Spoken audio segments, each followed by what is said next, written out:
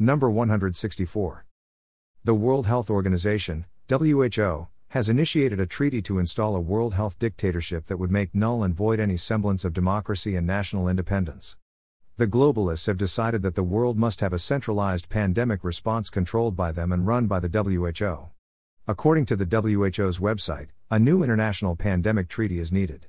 In a communiqué they state, the main goal of this treaty would be to foster an all-of-government and all-of-society approach, strengthening national, regional, and global capacities and resilience to future pandemics.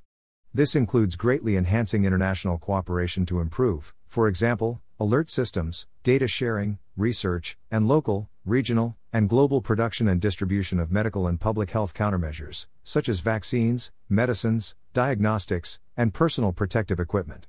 It would also include recognition of a One Health approach that connects the health of humans, animals, and our planet.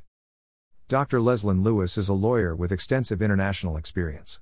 Here are some of her statements on the situation. The treaty includes 190 countries and would be legally binding. The treaty defines and classifies what is considered a pandemic, and this could consist of broad classifications, including an increase in cancers, heart conditions, strokes, etc. If a pandemic is declared, the WHO takes over the global health management of the pandemic. Of even more concern, if this treaty is enshrined, the WHO would be in full control over what gets called a pandemic. They could dictate how our doctors can respond, which drugs can and can't be used, or which vaccines are approved. We would end up with a one-size-fits-all approach for the entire world. James Roguski, author and activist, is warning Americans about the new amendments proposed to the WHO, which would take away the U.S. sovereignty to control health care by installing regulations that would override and supersede the U.S. Constitution and empower the WHO.